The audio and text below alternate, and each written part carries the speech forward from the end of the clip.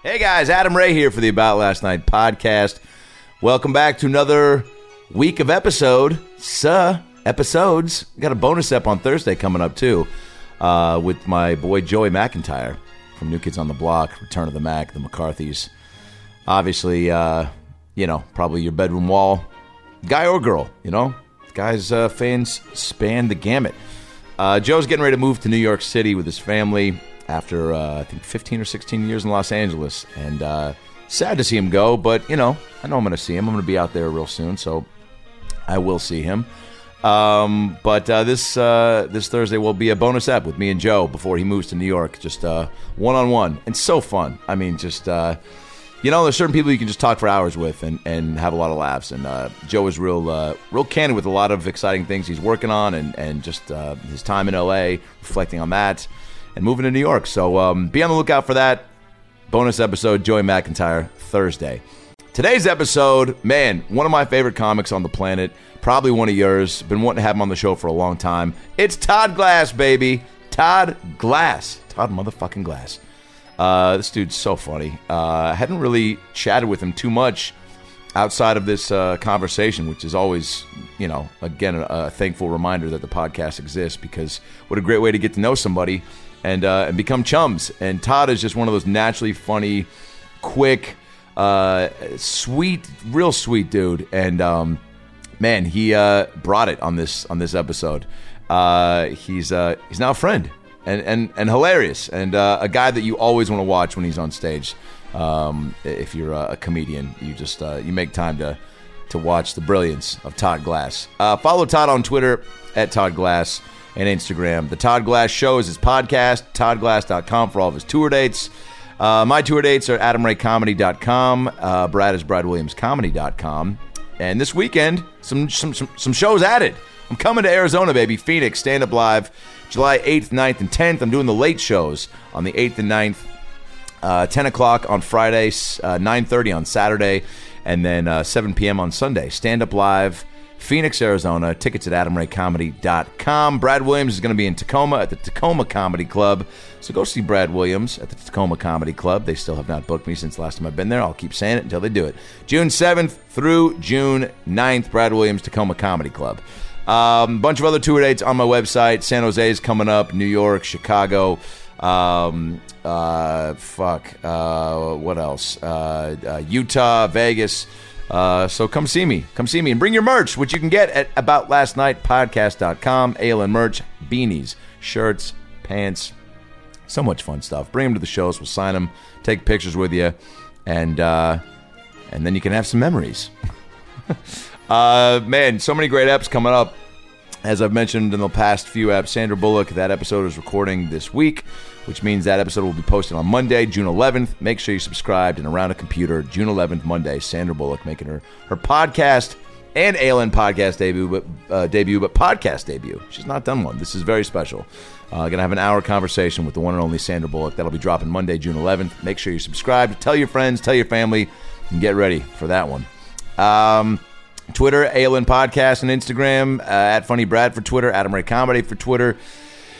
A lot of exciting stuff in the works, so make sure you're subscribed, because the pod is going to some cool places coming up here in the next few months, and we can't do it without you guys, the fans. Speaking of which, going to read a fan email here, which I like to do every few eps, just to give you guys a shout out and then get you some merch. Today's fan mail, actually a fan tweet, comes to us from Ben Stoffel, who writes, "Man, after a long 6 months, I'm officially cancer-free. And they don't know this, but a big thank you to the About Last Night podcast, Adam Ray, Brad Williams, for giving me so much consistent laughter the past 6 months. Laughter was my coping mechanism, and I can't overstate how much it helped." Dude, that is crazy. And so glad you're cancer-free. That is unbelievable. And the fact that we could do anything to help make you smile during such a crazy chapter of your life, that's amazing. And, that is... It's so fun to do what we do, and obviously, laughter is the best medicine, and I feel very fortunate to to have gotten this deep into it to where it's, you know, affecting more people than just my mom and her friends. So thanks for that message, dude. And fuck, so glad you're cancer free, dude. Time to shotgun a beer and jerk off. I don't know. Fuck, live your life, dude. I don't know. I love that those are the first two things I thought of. I mean, like, you beat cancer, go masturbate. Ben Stovall, thank you for the message, and thanks for listening. Hit us an email at aboutlastnightpod@gmail.com, and Brad will send you some merch. You're the best, dude. All right. I think that's it. Now they've got the tour dates, Twitter handles, and merch info out of the way. Sit back, relax, and enjoy a brand new episode of the About Last Night podcast with the one and only Todd Glass. Well, the weekend's over, so it's time to chat about it. Got a midget and a Jew, so why don't you sit down and listen to our dope podcast during lunch, dinner, or breakfast. Brad Williams and Adam Ray are here for you any time of the day. So come on and treat yourself right. It's about last night. I don't know where it came from, but you know when you go to a restaurant, you have a craft and they put the wine in it? Yeah. Okay, I don't have craft. There's never, but until it doesn't have purpose to your life, I had 4 of them. Somehow I thought, you're not going, no, who's coming over? You have this fake thing that you're not, if it's refrigerated wine, they go put it in the refrigerator, I tell people. We don't put it, so I got rid of those and just shit like that. Yeah, and no one's gonna look at your wine coming out of the fridge or from a wine rack and go, "What? No craft?" Yeah. No, it doesn't. Who do I? It's like this fake thing. No I ice had in bowl. my head. Yeah, right. Same thing with that. Like that's the type of shit you start buying. You're like, "Oh, that looks cool. I don't need it. I fucking love it." What would and you can hop on the mic. We're going. Okay. What, we are. Yeah. What would somebody expect if they were to come over for a little, I don't know, a coffee or a dinner party at Todd Glass's house? Oh, I don't like to cook. I don't like to cook, but I do like to have people over. Yeah, you like to entertain. I do like to entertain, and it's usually I have it pretty dark. You know, I have it pretty dark, but I've talked about that a lot. Yeah, in your special, which is airing right now on Netflix, so it's phenomenal. Like all of our listeners can go and have a look at that. You do talk about how everyone has their houses too light. I think they do, and I think I can almost prove it scientifically. Like when I tell people that, I'm going to quote what's in the special, but like just so you don't think I'm like going to my act. You know, like Todd Glass went right to the act. He had song cues with him. Has anybody done that, by the way? Done their whole act on a podcast? Like, I mean, like very, that subtly. Would be such a. You almost should edit that out and then just do it. Just keep asking me questions. They set you up for the bits. Set me up for the bits. Then set me up for the bits. And they're basically, I think he's just doing. Even if you do like a 5-year-old special, maybe. Yeah, that'd be so funny. We could just Byron Allen you the whole time. I was just going to say, just 1 hour. That's how Byron Allen would shoot our specials. Yeah, he goes, no, my style is we just make it look like we're having a conversation, but then it's real funny. Yeah. So you don't like candles? Yeah, you don't like. We figured out what would be the lazier setup for Byron Allen. Like he's already like, I heard you like Ferris wheels. Yeah. So we figured the only way that would be less conversation would be like, now I heard you like to talk. You know, maybe that would just. And you like to say stuff. I've heard you occasionally say things that are funny. Yeah. Go ahead. Right, that's enough. The floor is yours. And what's the max amount of people that you can handle? It's a good question. Yeah. Wow, what was that? That was the Todd Glass first question bell. Do people know you're clean? Like, do you talk about it on your podcast? Not really. I mean, this is about how it usually. I mean, I definitely, when someone's coming over, tidy up a little bit more. Like, you know, the remotes aren't usually OCD lined up like that. And I don't even call that OCD, actually. Like, you know, but I mean, you have one rogue remote just so we don't think you're insane. There's right, just to throw it off. Because if I walk into a house and there's 5 remotes that are exactly lined up like biggest to smallest, and they're all facing the exact same side, I go, oh, they're crazy. Yeah, I think I'm not, like I say, I don't know. My brother told me tell this. this up just a little bit to you. Oh yeah, my brother's a teacher. I know we're going all over the place. And I will That's how answer, we do it. We always get back though. Okay, I will answer about the thing at the house. But my brother said, like, you know, like if there's where it's a disorder. Let's say when it turns into a disorder. Mm-hmm. I go, where do you think I rank? Just he's a teacher, so he's pretty good at looking at kids and making some judgments. And he said, well, you're definitely at best crazy fucking clean. Right. Because I think you dabble. Because I watched you. He goes, I had to watch you from afar. Someone can meet you one day and not think so, but you dabble into some compulsion. He goes, but I saw you had a party here one night. And he goes, I just subconsciously watched it. You let stuff go. You touch stuff. You're actually as clean as I am. I can amazingly touch a lot of stuff and not till I feel bad. I'll be at the gym for 2. I'm not proud of this, and I'm more aware of it now. But it was I'll be at the gym working out for an hour and a half on the treadmill. I'll go get a package of sushi after I push the cart and eat it with my hands. So they wipe the machines down. They wipe them down, and then you'll be furious at someone for not using a coaster. I'm not a coaster guy. Matter of fact, I have a big old barn table, to let people know that my cleanliness doesn't align with that type of, I grew up, my mom, not a coaster guy. Not a coaster guy. No, nobody in my family was really a coaster person. It sounds so weird to say that. This was in Philadelphia. Yeah, in Philadelphia. Yeah. It's you, Adam. You do your homework. But this is a lucky guess. But it's order for me. Like when I go home, this will say I go home to my mom's, and I just like calm. So she knows there's an L in that word, just so we're all clear. Just so we're. I don't know. That's the worst thing to misunderstand. All right, that's Brad's setup for your cum joke. Your cum joke. The funny thing is, because you were talking about your mom, and then you just said I just calm, and I was like, "There's a hard L. Make sure you hit that L." Oh my! Coincidentally, she loved it. No. Yeah. That was. So she knows I'm coming home. My whole family knows. My mom was very clean, she is, but she can have a little more chaos than me. Like she has 5 dogs, and she thinks dusting to me. I don't dust. I don't. That's not. I don't dust. I don't. Not like I'm. It's just not. Not like you would say "fuck you" if you saw someone dusting. You just it's not. No, it's not. I don't. My mom grew up. She was so when I come home for the holidays, she has. She goes. I had the housekeeper. She dusted there, dusted there. I'm like. I don't say this to her, but I go, fuck the dusting. Get the dog nose marks off the window. It's killing me. I can't talk. I wish I could. I go home and appreciate the insanity. Because I have a good family. We oddly, with some drama here and there, we get along. We laugh a lot. That's My mom awesome. is awesome. So I'm able to look. But the chaos, I go, if it's someone else's chaos, I can go to my friend Andrea, her parents' house. It's chaotic. I love it. Doesn't affect you, right? Yeah. It does. But my mom, when the dogs, especially when they're outside and they want to come in, there they start with their paw. It's only because my mom and dad let them do that. Yeah. You could train them very easy. Sure. But the mud on the paw, and it's yeah. and they're like, I can't even make the sound. And then it's there, dried mud. I'm like, Mom, I can't talk to you. I clean that window. Yeah. I can't. The barbecue cover flew off, and it's in the corner of the yard, over in the corner, and it's got they chewed it a little, so the white stuff from inside. God! I'm like, Mom, fuck dusting. Go have the housekeeper. Big to small. Yeah, let's work that way. I just got worked up.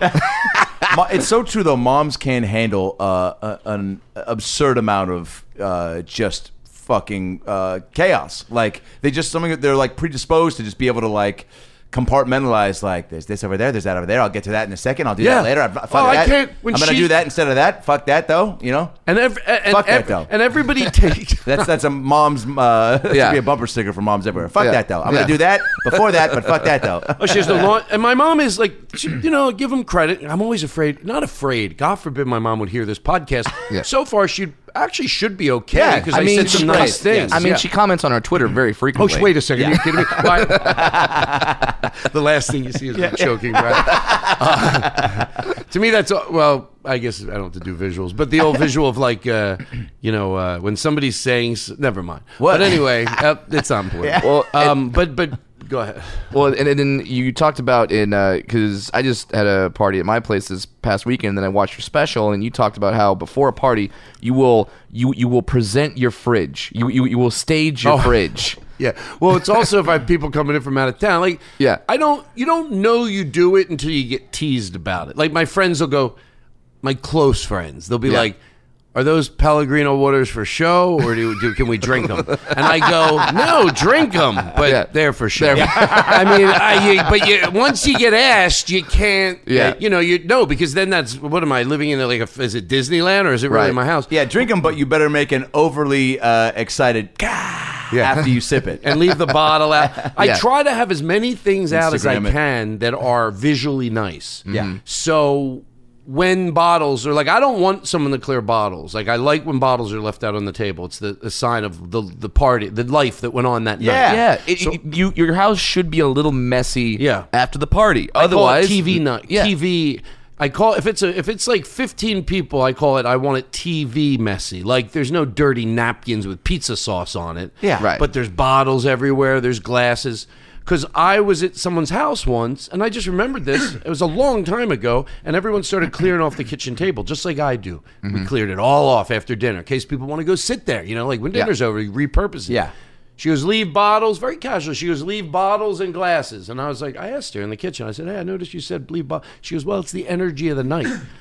She goes, you don't want to wipe away the energy of the night. A great way to put it. Yeah. I know. So now I do that. People start, and here's the weird thing. They start putting bottles over near the recycling that doesn't exist. But they think, oh, he must recycle because Todd seems like the type of guy that would definitely recycle. So I want to be like that. I want recycle vibes. Right. And then I go put the bottles when no one's looking back on the table. Now that looks a little crazy. I'm like, no, leave the bottles. Bottles are on the table. We have to look like we had a party. Right. And again, you want that. You don't want it to look like Hangover the next one, but you want it to look like Will Smith threw a party on Fresh Prince in the pool house. Yes. To where there was there's no cocaine in the bathroom, but there's some calm on the couch. Yeah. To where people had a good time and they're going to talk about it the next day. Exactly. You can go on Instagram and see a couple moments from the previous night. See, nice TV, I call it. There's no cell phone. But the bathroom here. I'm gonna answer your question. Yeah. Okay. So the thing that I think I can almost prove scientifically, I think a lot of people are off, and I'll tell you why. It's not really about me. Yeah, at the end of the day, I want it right for me, but right for me is right for everybody. Yeah, I want my house to be where everyone overwhelmingly is comfortable. So if I was wrong every time, I'd go, well, turn them up a little. Maybe people want them up. But it's not.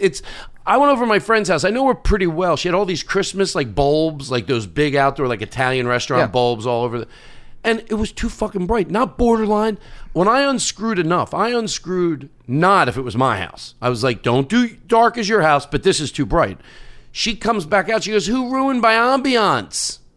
So I'm like, you fuck.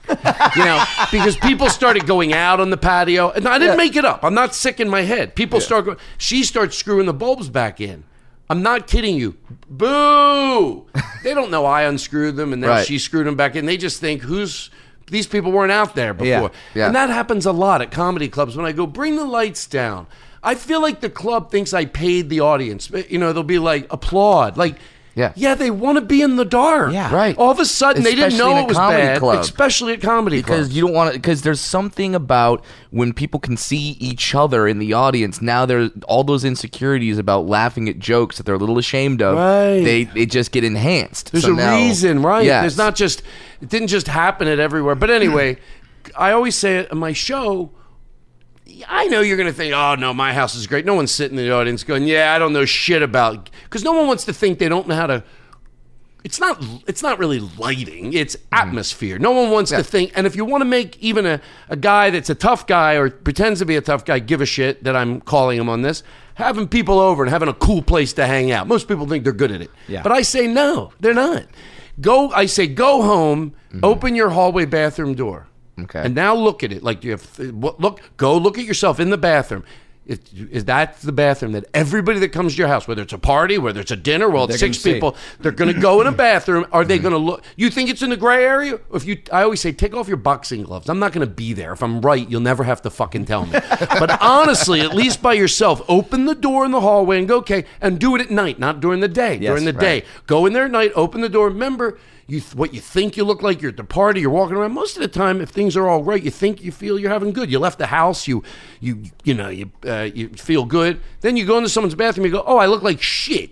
And then you return to the party. So is that what you want at your house? Would you do it if someone said, if you put more lights in your bathroom, you can make people feel shittier. Would you go, oh, do that? So don't do it the way you ended up having it, the outcome of this.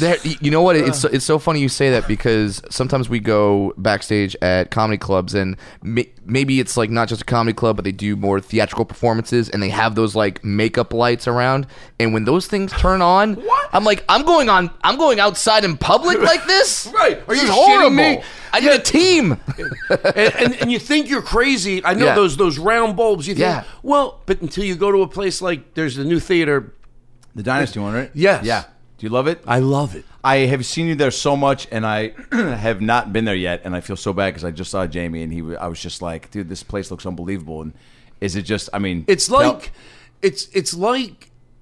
everything he wanted to do at the Improv. This is why I'm glad it's successful, because I don't know, not everybody at the Improv, there's people that were around him that went, let Jamie do what he wants. I mean, whoever stopped him, not his peers that worked with him and equals, but no one over there on the corporate level is going, this is more, just so much more than Jamie went and had success, and now I'm glad he had success, but I wonder, as a business person, like a guy that, are they over there, they're not, by the way, but I'll ask, going... Because it's okay to fuck up in business. You just have to, the good business people acknowledge it. You can have big fuck ups, but if Monday you get everyone together and you go, here's what we learned.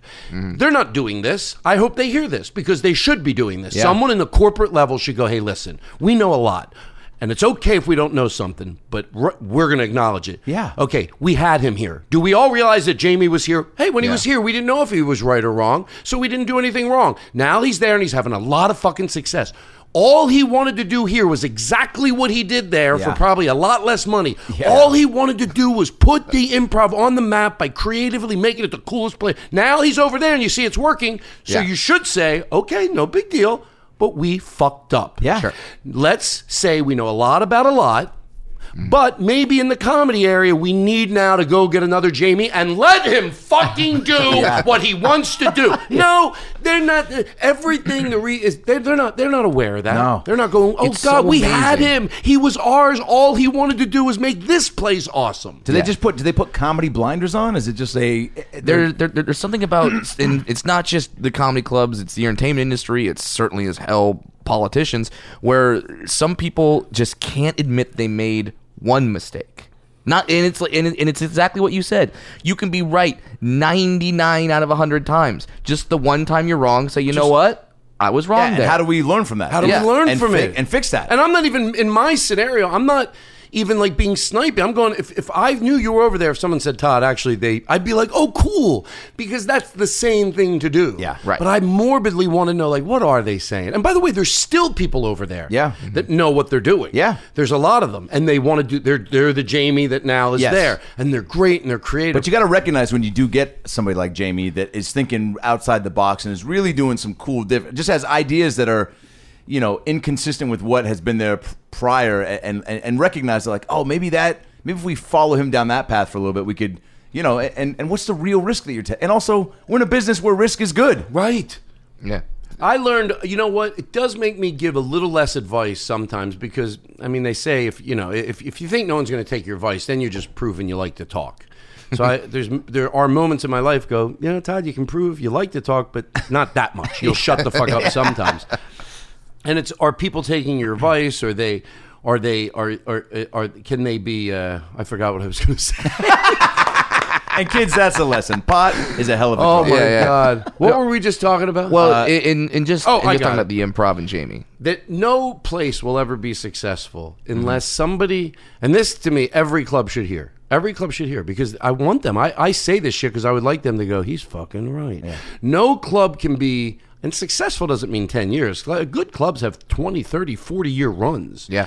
So you can be in the middle of doing real well now and think, oh, it doesn't apply to me. Yes, it does. Yeah, sure. No club can do really well unless somebody on site that knows about comedy has power. Has power. Because it tends to be the guy who ran the Applebee's for 30 years. And they need him. A comedy club is also a restaurant. Yeah. I get it. If they heard this, I'm always thinking, I get it. It is. Thank God for that food, and thank God for those drinks. Yeah. Right. But at the end of the day, we all know the answer. What are you going there for? They're coming for comedy. You get to serve that food because they're coming for stand-up comedy. So so if you have someone, I'll give you one example of something that could be snuffed out. If somebody that knows about comedy has power, even in the Improv Melrose, let's say. They know about comedy and they have power. The new chef brings out a dish and he goes, and she eats it, or he eats it and goes, wow, this is really good. It's not the taste of it, but she goes, we can't do it in the showroom. It takes too long. Yeah. End of story. Yeah. He know, and they go, not now, and they don't know. And that's the type of things when no one has power, they're serving dishes in the middle of the show because no one that knows about comedy has power. So when that meeting was had at 2:00 on Monday afternoon, no, that person can't snuff it out, or no to throw out a heckler, even though if they're going to have to throw out 10 people, because if they throw out the heckler, he's with 10 people and they're going to lose $220 on liquor. The person that knows about comedy that's on site goes, don't be penny wise, dollar foolish. Yeah. Let's make the show good so everyone in the showroom has a great time. That people come here and buys more, comes back. All that. And people see that too when they're at shows and they see a bunch of people tossed out like they for learn some bullshit. They go, "Oh, cool! This club doesn't fuck around." And also, they like it to a certain extent. I mean, well, it shows that the club is taking ownership. People out. I've thrown people out before, and where the rest of the audience starts cheering. They go, "Oh, fuck! Finally!" And I'm like, oh shit! So this was a problem before I got to it. Yeah. And that's when you kind of realize, like, the thing that I didn't think everyone was paying attention to. Yeah, they all noticed it. You know what? Exactly what you just said. Because you know what? No one really. At the good clubs, let's say B+ to A+, heckling. We always say no heckling. Remember this, that it's loud talking. Yeah. That really is the problem. Yeah. And Lewis Lee said, and that's harder because heckling, they're mad, but they know that's wrong. So when you tell them to be quiet for talking, they can't believe it, especially if talking 10 is the loudest. Not yelling on the category. 10 is the loudest. If they're at a 4. At a comedy club, a good comedy club, 4's too much. Yep. So the nobody talking again. And when you call them out for it, I've never been in a situation where calling someone out and being like, you gotta just bring it down because I'm trying to power through and be professional. But it's been 10 minutes and you're just like, there's background, it's just too loud. And every time it's been, we were just laughing we were just talking about how funny you were. Yeah. And I'm like, I do respect your boldness to be such a piece of shit in front of a bunch of other strangers and lie so blatantly like that. I do respect you to come up with an answer so quickly. But guess what? Such a lie. I've heard it. Yes, we've all. Don't you? That's why in the announcement, that video, I used to say, don't say. That was such a great video, by the way. I don't know why they stopped using it. It was one of the probably the best pre-show video in all. We've both been to so many comedy clubs around the country, and it was concise and it was funny and it was real and it wasn't so like. Produced, but you were so fucking good in it. Yeah, for those of you, is it on your reel? Because it should be. No, but I could get it. But for a second, it said we are a comedy club before a restaurant. Yes. And what it says is, look, you are the customer, and we do value you. I always feel that way. I don't think it's cool to be mean to people. No. But that video laid down the law that, look, we love you, but there's some rules here. Right. And the only one that's better that I've ever seen on the planet than that one, I know that's mine, is the comedy addict, Jared. From Subway? No, Jared from Subway. The comedy addict in Bloomington, Indiana. Oh, yeah. He Great made club. his own. And it is it's better than mine. Wow. Because it educates them. Yeah. And hold on. I'm sorry. Let me just. So what I was going to say about the shushing, like Brad said. Yes. When they walk by, you know, he goes, I used to walk by like on a scale from 1 to 10, 10 being the loudest. It was like a 2, really, because maybe just the 2 tables around them could hear. And you know, you're just opening up a business. You got a mortgage to pay. It's just a 2, like a 2, but a 2 for the tables next to it. He goes, I remember one night just going over, and I'm like, I knew they were going to get annoyed, and I had to have them leave. It was a table of 4.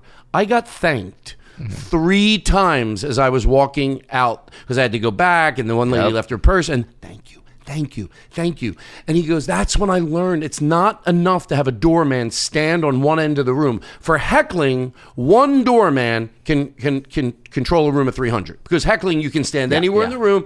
But for talking, someone has to roam the room, because someone could be all the way in the back and just loud enough that 13 people or 14 hear it. I'm being honest. Yeah. But that's a big deal. And the comic can't hear them. The comic can't. I've had that. That's when I learned. After a show, someone's like, God, that was so great. I wish these people weren't talking next to us the whole time. And you're like, fuck, I had no clue because you were 300 feet away from me. That's exactly. What do you do about that? I mean, I tell doormen now. That's what I just said to you. I go, do me a favor, and I'm always super nice. And I go, just please roam the room, because I've learned when I go. I used to say, to a club I'm new at, I go, by the way, just checking, is there a door person in the room 100% of the time? Not like, you give them a few examples and they get, what you're talking about. And I'm always nice. I go, something like, oh, he watches the show. He's just changing the sign outside. No.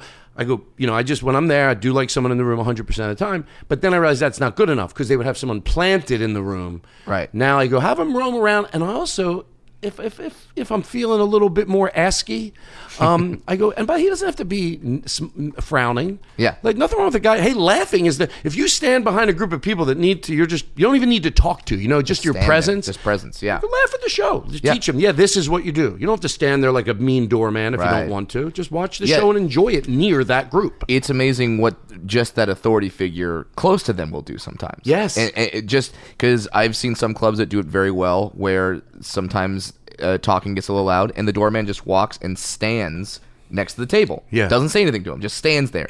And they kind of just look up and go, oh shit, okay. Sometimes they get it, right. And they kind of self-police. And I just want our listeners to be clear, when we were referencing a video earlier, if you've been to an improv, you've seen Todd Glass. I think I know it. Okay, you're walking by the improv. Yeah. Okay. Hey, you're walking by the improv. You're thinking, hey, let's go and see a show. And then maybe 4 people want to see a show. The other 4 people don't, but you all go in. And then the other people that don't really want to see the show, then they start talking. Then the door guy comes over. The door guy comes over. He goes, hey, could you please keep it down? You go, we were just laughing. Okay, now listen. Nobody's ever been thrown out of an improv for laughing. That's what we love. You come in here. There's good quality comedy. You just laugh during the show. Laugh, shut up, laugh, shut up. How many things in life are that easy? Don't go, but my uncle's the mayor. We don't give a shit. Now, a lot of people are going, that's a negative way to start out a show. I go, that's because you were going to talk. We don't give a shit. Yeah. And then, dude, it's by the way, that was so meta for us. Dude, that was unbelievable. Because we've been seeing you do this video for years. I haven't done that. Like, that's more in my head that when I was in Dallas once, the whole staff. So I'm in the back of the room. They're starting the show. You watch that video roll. They go, do you want us to play that when you're here? I'm like, sometimes I would say no, funny, but and then the whole fucking staff, wherever they were at in the room, did it with me on the video. Wow. I was How like, cool what is the that? fuck is this is that? And then you realize, oh, they planned this. So that's even extra special. You're like, it makes your heart melt a little. You're like they said. So when Todd's here Monday, whatever night. Dude, that's by the way, that's his start. That's to me like if Tom Hanks was here and he started reciting lines from Forrest Gump. That's how big of a deal that video was for me. Like when I started and the first few years had a show at the Improv just to get spots there. And just was there. Just there's so much hanging out and like to the start, and that was all, so it's like it's ingrained, and it also was so comforting because it was like.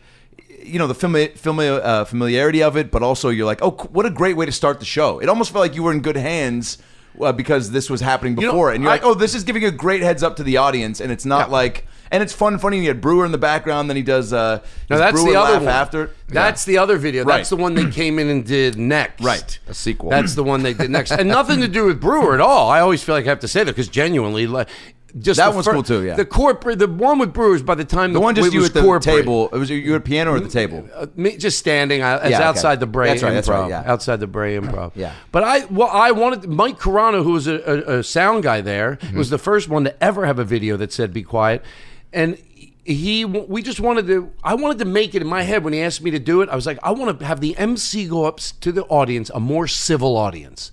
And I go, what would deliver the MC to the stage? And it worked. When by the MC would get up there, they'd be like, you gotta bring it down. Also, laugh, shut up amazing. is such a great laugh, way to shut up, laugh, shut up. How many things in life are that easy? Oh, but my uncle's the mayor. We don't give a shit. You should do. There's got to be another string of just like public situation setup videos that you could do for, or even just like for Todd Glass explains manners, or for high school guys fucking for the first time, like just put it in, don't cry, put it in, don't cry, like just I don't know. There's got to be a bunch of don't text your dad for advice. Yeah, we just need you to break down, up and down. Yeah, we just need you to break down like every simple thing in life. Yeah. It's funny. So, hey, a little mantra. Are you drunk right now? Are you gonna text your ex? Don't fucking do it. Just Are you drunk right now? Are you going to text your ex? Don't do it. Are you drunk right now? Are you going to text your ex? Don't do it. How many things in life are that easy? Oh, you're drunk? Then don't text your ex. Postmates the hash browns. Exactly. Done. How was starting? Do you start comedy in Philadelphia where you grew up? Yeah. Mm-hmm. And were you? We always like to ask this of guests because so curious because it's like, as a kid, where did you develop your funny? Were you funny in school? Were you class clown? Did you get in trouble? Like, what was? How much of Todd Glass now was in like 10-year-old Todd Glass? Now that I'm sillier on stage, like I want to be, like over the years, you get more comfortable to be. Some people, whatever they want to do, it takes. You know the. You're deal. how many years in? Yeah. Oh my God! I started in 1981. Wow. I started in 81. I was in high school. And my parents were used. both of us even born No, yet? my dad and I mom wasn't. had been fucking, but hadn't fucked and made me yet. Okay. Yeah, that's how I think of it. I like to think of them doing it. When I was. It makes me feel good about them being divorced. At one point, they loved each other enough to make me. Think about that. Yeah. Had to be some, unless it was through a sheet. Are you Jewish? No. I mean, he is. So maybe. Maybe they fucked through a sheet. Wait a minute. That's why your middle name is Thread Count. And by the way, I'm putting two and two together. and that's, by the way, that's gonna be the name of my special. Fuck through a sheet. Through a sheet. And you don't mention it until the very end of the special. Fuck through a sheet. All right. So I started. No, I was definitely, like to make my parents laugh and did bits and loved stand up. Even when I was 11, I loved Don Rickles and like the Living Legends. Like, So you watch like the old roasts and stuff? I watched any, like, if stand up on either. There used to be talk shows like in the afternoon, like 3. Well, I guess there are again too, but for a while there weren't. So would watch any comedian on there, and then I would watch. If it was the Tonight Show, I would like really, especially on Friday when I didn't have school the next day. Most of the time, my parents let me watch it any day. It was anything I enjoyed. Let him. Maybe he'll take an interest in it. But stand up. Then I was obsessed with stand up comedy. Even if I didn't know what it meant, I would just some comedian. I'm forgetting his name now, but I used to ALN King. I didn't even know what he was talking about. ALN King. Yeah. Wow. Yeah. That's a reference. I know.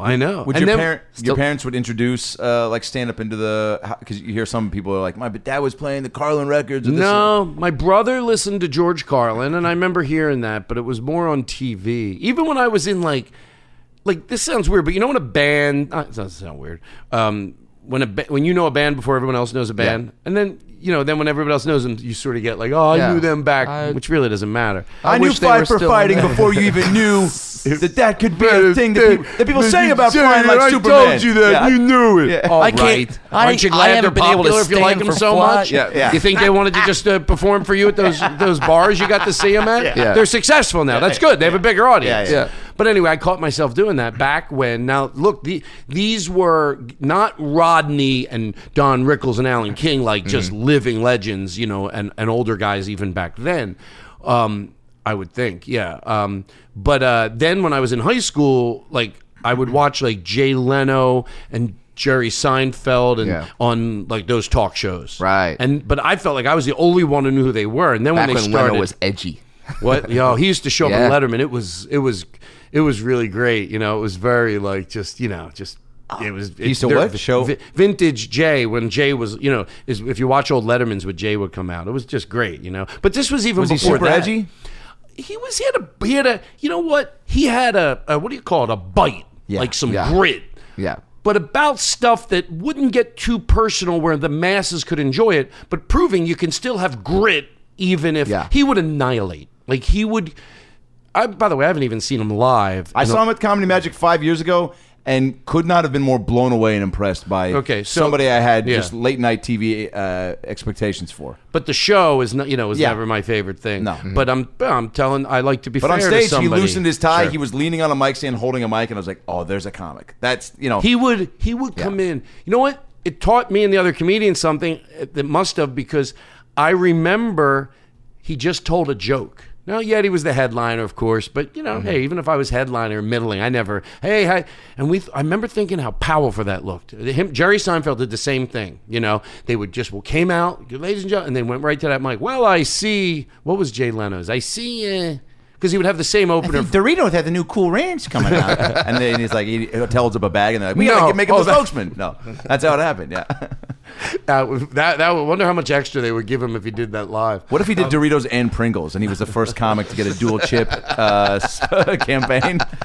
Possible. I can't choose. Nancy. There was a funny joke. I see Nancy Reagan's. Nancy Reagan just won the Humanitarian of the Year award. That's good to see. You know, good thing she beat out that conniving bitch, Mother Teresa.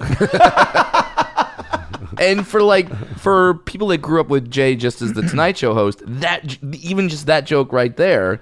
Just Jay Leno saying "conniving bitch, Mother Teresa," that's super edgy for him. Yeah, and it wasn't punching down. It was just with grit, talking about a lot of shit, clever, putting it together, some really cool observations, and then it was great, and he would annihilate. Like it was just like orchestrated. You know, it was really. And then like what were his others my friend made an illegal tape, so for years we had it. It would be like.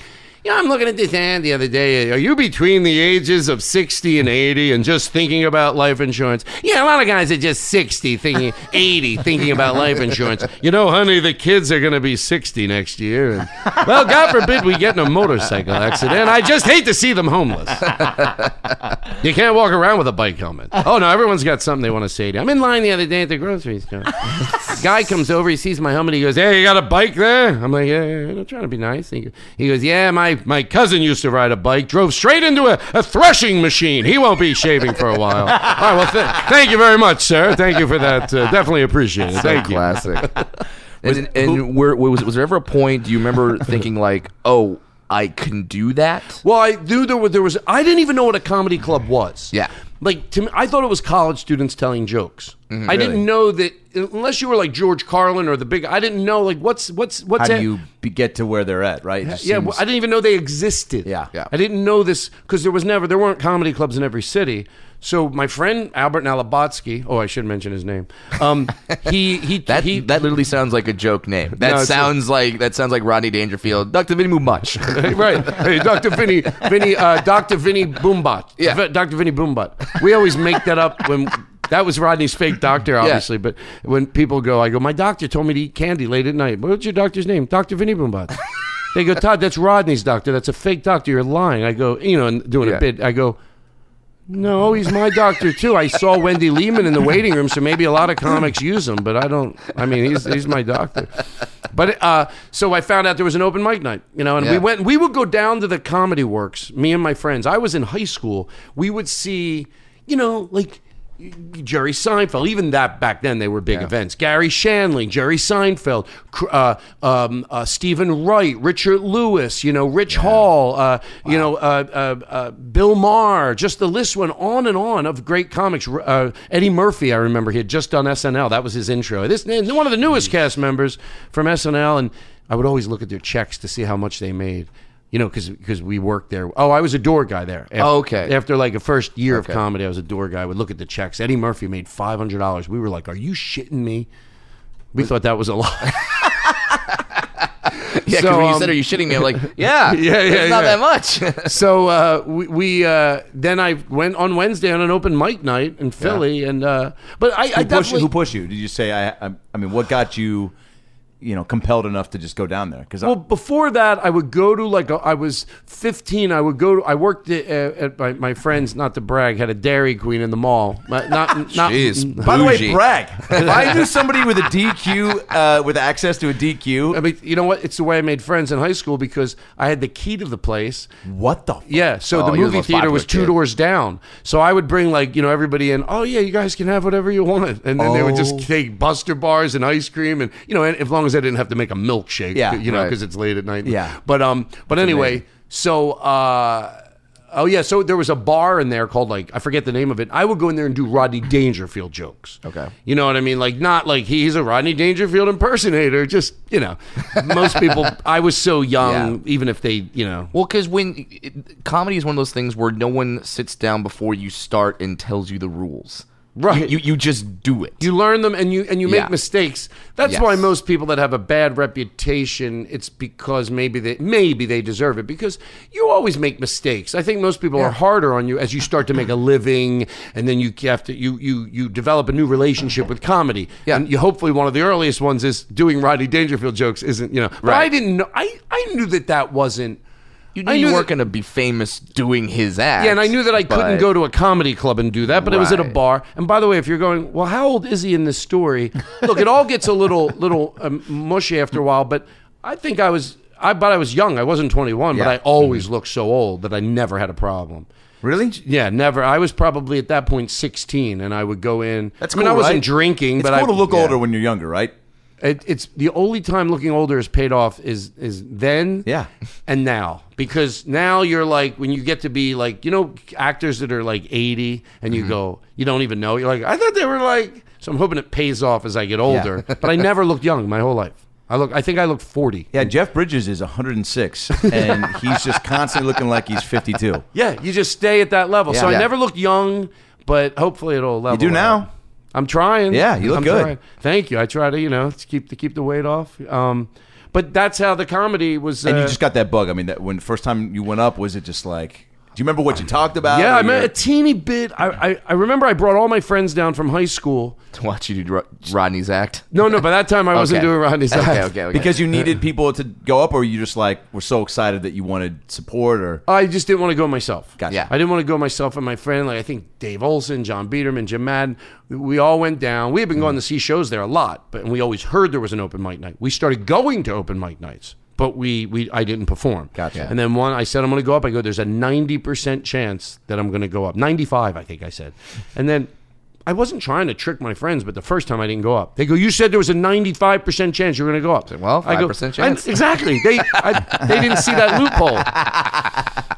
So then the next time I went up, and I went up. I was a little crazy. I don't remember the jokes necessarily, but I did this bit with a can of whipped cream, and I go, these things never work, do they? And then I squirted it. My brother was in the first row, and I squirted it in his face. I was 16. Yeah. But and then I had some material, and then everyone was like, even if you didn't do song parodies back then, like if you weren't a song parody guy, there were guys that would come out with a guitar and do just song parody after song parody. They're in my head for the rest of my life. If you had one, you just sang it out of nowhere. So I was like, I remember it was like, cheese whiz. It was that to the parody of the only problem, cheese whiz, cheese whiz. The only problem is I can't get it out of the jar. I don't even know what's a parody to now, but cheese whiz was hard to get out of the jar.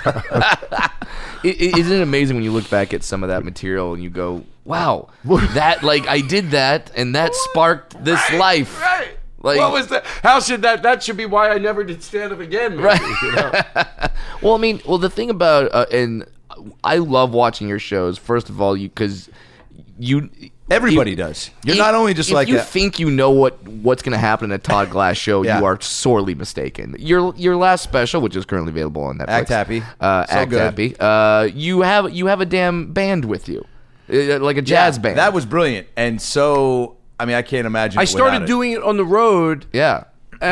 Because at first it's just fun. We grew up like you have a band, like Letterman has a band. You have a band, Yeah. they accompany you, and I really liked it. And then they would just play for me, like be usually a piano, a keyboard, and drums. Like a tight keyboard and drummer can make a lot of noise. They can make a lot of clean sound. They can they'd play jazz as people were coming in. First, I just had them play for me. Then the two guys go, "Hey, do you want us to play as they're being seated?" And I was like, I never thought about that. I went, yeah, do you mind? To me, that was like sometimes 45 minutes. Yeah. Depends how long the club has seating. And they said, they go, no, we like to play, so we'll play. And it changed. I mean, if you're already in an all right club, it makes it that much better, but Yeah. it can make a shabbier club chic. Like if you walked into a raw room, but up on stage it's blue. I just blew the fuck out of whatever room I'm in. Yeah. Especially if it's cool shabby. Yeah. Like a place it's shabby, but it's awesome. Like best crowds in the world. You want to go there.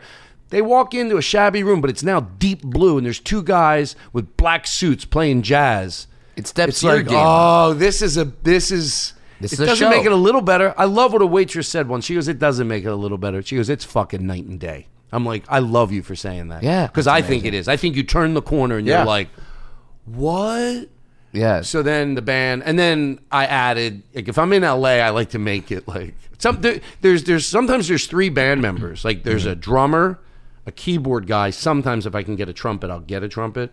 But what a great sentence. If I can get a trumpet, I'll get a trumpet. Yeah. But sometimes I'll have people sit in. They're just really fillers. Like one night there was 3 real band members, those 3, and then I had 2 friends. I go, you want to be in the band tomorrow? Just wear a black suit. I give them bongos. I gave the other guy a triangle, and I gave my other friend a ratchet. And I love that you that much trusted him. But they know, they're great. They know Yeah. when I ask for ratchet, I'll give me a little ratchet. If we're doing a song, you want to come in with the tambourine, but just take my lead. Yeah. But when people walk in and see 6 people in suits, Yeah. 3 up front, 3 in the back, Yeah. and then I have these things for the music stands now that the musicians bring, but they just say the Todd Glass band, and it feels like you can make an event even as they're leaving. Yeah. That leaving can be so fucking like big and cool and still part of the show. Like as they're walking out, what do you play?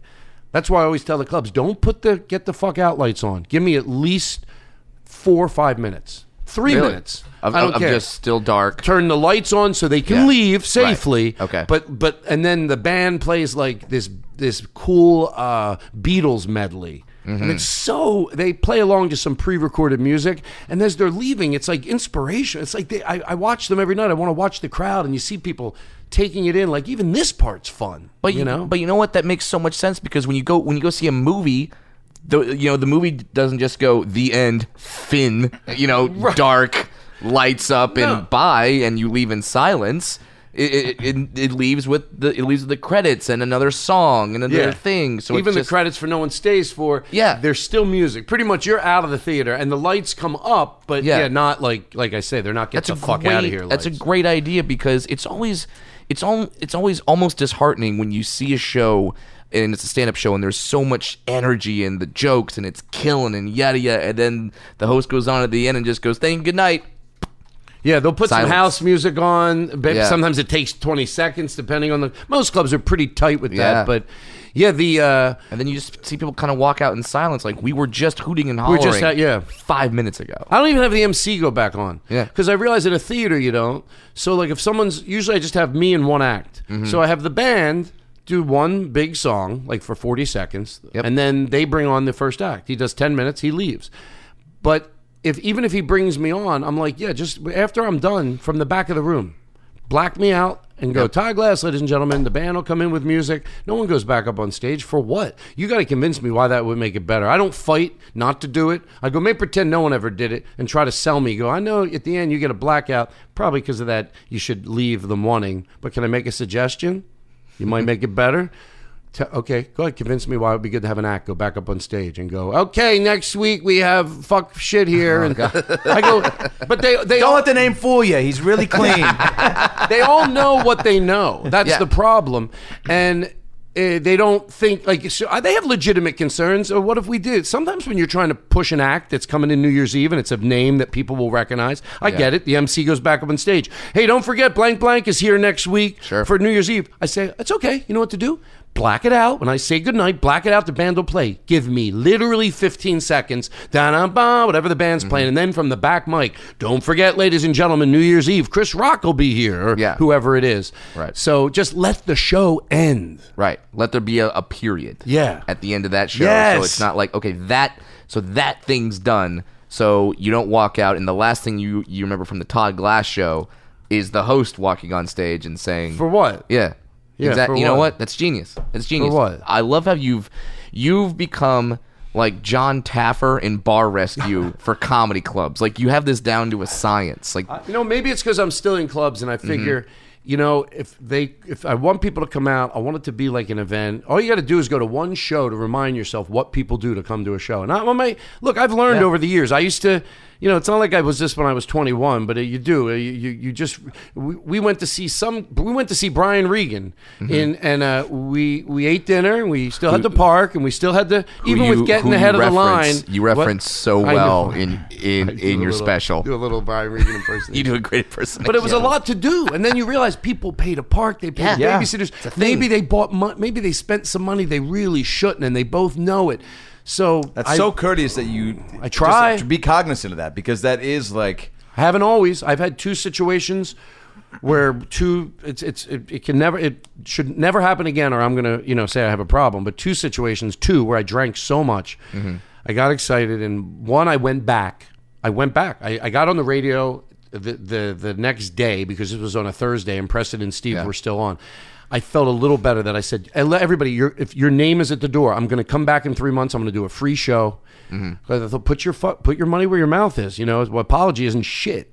So for what I did 15 minutes and got off stage. Wow. Yeah. Oh, wow. Then I had one other time. Somebody pulled you off, or you? No, I just walked off. What do you remember? Was there something you said you don't remember? It was too much. Yeah. I blacked out. I couldn't. And then it happened again, embarrassingly, about a year ago.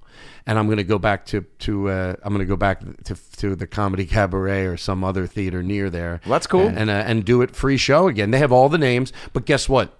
It can't ever happen again. Yeah. I don't mind. I can have 4 drinks and have a nice show. Even be a little silly. Yeah. Does 5 make it horrible? No, but it starts dabbling into that area. Yeah. So when I say I don't want to ever drink again, never, because I can't lie to myself, and I told myself if that ever happens again, if the story is you've been doing comedy 30 years and it happened twice, that's the way the story has to end. Yeah. Right. Yeah, I can forgive myself for that. Yes. What about Tylenol PM? How many of those can you have before a show and still feel like you're Todd Glass at his best? Do you drink before your shows? I just had 2 back-to-back weekends where I didn't drink at all. One because I was going into one post-strep and I was on these antibiotics and I just couldn't. And then I did that, just asshole thing where I was asking my doctor, I go, but I could have like 1, right? He goes, what the fuck's wrong with you? He goes, you want to die? He goes, I just told you don't drink. It's dangerous. And I go, all right. I think they're just... But like I have a tequila if I'm having a fun time. He goes, man, he goes, do what you want to do. So just a lemon drop shot is what you're saying. But then something nice. Yeah, but I didn't, and I was just so locked in, man. And I was like, maybe I should stop. But even when I do it before shows, I go up with something and I just take a sip. But it's more just to like wet the palate and calm the nerves. And just I don't know. But then but I never end up drinking it on stage unless it's like a 2-show Saturday and I've just been like, it's just been a fun weekend. I'm just like, I want to have a little more. And then sometimes that energy of that show, people end up bringing drinks and sometimes that happens. But I am noticeably, and I like to do about in the hour, probably 15 or so minutes of crowd work spaced, spread out, And so it's night and day as far as like how much more focused I am with that. And I can tell when I'm not as sharp, then I'm just like, I drank too much, Yeah. It's and by the way, I'm so paranoid that someone will listen that go, well, wait, I'm not saying there have been nights where, I had a little too much to drink, but everyone had a good time. Yeah. And you're lucky. Yeah. Sure. That can happen, the least the better. But those, I'm talking about when I said those 2 incidences, right. Where it was just embarrassing. And see, it's kind of loops back to what we were talking about earlier, where we talked about, hey, you can be right 99% of the time, but if you're wrong one time, admit and learn. You're learning. Right. I try. Yeah. And even with the things when I talk about comedy clubs, I've said this before, like, probably most of the things that I say about clubs are because I took them from clubs. Like, that's the great thing about ideas. Clubs don't mind. Matter of fact, if there's the best club in the world and another club calls, as long as they're not, you would think they wouldn't do this because they could open up in the same city, but overwhelmingly they're flattered to go, hey, we're opening up a club in Vermont and we heard everybody raves about you. Sure. You mind if we come hang out and see? They're always like, they say, yeah, I know clubs do it for each other all the time. Yeah. I've always wondered why that doesn't happen more. If I was opening up a comedy club, I would go. Yeah, I would go to the top club. I would go to some of the best improvs, the Comedy Works in Denver or wherever, Comedy Club on State. We can all name our favorites, and we would just say like, "What do you do?" and copy that exactly. You would think that, of course, you would think that, Brad. But like, it is funny. that's why with the owner of Helium, he did that with Acme, and I went, that's brilliant. He goes, well, I went to the Montreal Comedy Festival, the owner of Helium, who there's like 5 of them now, and he said, I kept asking, hey, what's your favorite club? I heard a few, but I heard Helium more than anybody. I heard Acme more than anybody. He goes, so I contacted Acme and said, how would you be a part? And I went, that's brilliant to Mark Grossman. And he goes, well, it's not really brilliant. It's just common sense. I go, you know what? It's funny you say that because it is just common sense, but common sense that most people wouldn't do. Right. So I'm going to say it's brilliant. Most of the time, people have ideas of what a comedy club will be that makes it work. And even though I don't want to shit on that because you can make a good thing better, most of the I don't want to be like if somebody say, well, no one does that. I don't say no to a new idea because no one does it. Fuck it. It might be a new idea that no one's done that works. We're comics. We see new stuff all the time that goes, wow, didn't know that. Unless you're Matt Lauer giving out dodos, there's a reason nobody does that, and you got fired, so you paid the price. But hey, take the chance. Yeah. But you're right. Yeah, it's not they don't do it. They have ideas they think are going to work and they don't, and if they ran it by somebody, I always say I wouldn't say no, I would explain. I would sell my opinion and it would make sense. But really all the ideas I have are just from being able to let go of things that I thought were right when I hear something better. I used to play loud music as they were coming into a club. Yeah. And then I forget who it was, they weren't telling me what to do. They were just talking about what they like. And I remember going, they're right.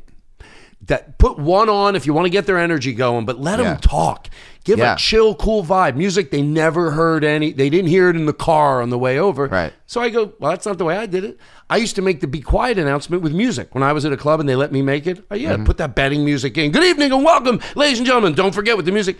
I did that for 10 years. Doing your own announcement? I would do, as soon as I could, I started doing my own announcement. Cool. Even Smart. sometimes when I was middling and it wasn't that I was drawing enough people because I drew none, the clubs, a lot of times they would be happy. The sound guy doesn't want to make it. In some cases they do. Because the sound guy's got 5 other buttons to press and he's a sound guy because he's not necessarily a performer. Yeah. A lot of times those guys are like, hey, welcome to the club, you guys. Right. Or they're too loud. Yeah. Or they're too loud. So I was making my own announcement with music. But guess what? I went to the San Francisco Punchline? I went to the Punchline and I noticed all of a sudden the lights went down. Yeah. And they, ladies and gentlemen, we have your attention, please.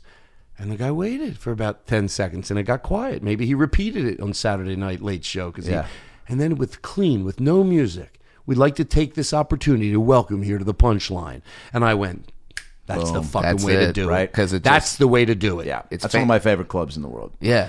That's the only club with a bar that I'm okay with. Yeah, right? Oh, man, I've closed that place down many a nights. You know what I mean? But there's no noise. Yes. Yeah. Most of the time when you see a bar in the club, you're like, great, I'm going to be telling along the jokes back over like a that. blender. Yeah, along the back. People go, well, the Punchline has it in San Francisco. I go, well, you're not them.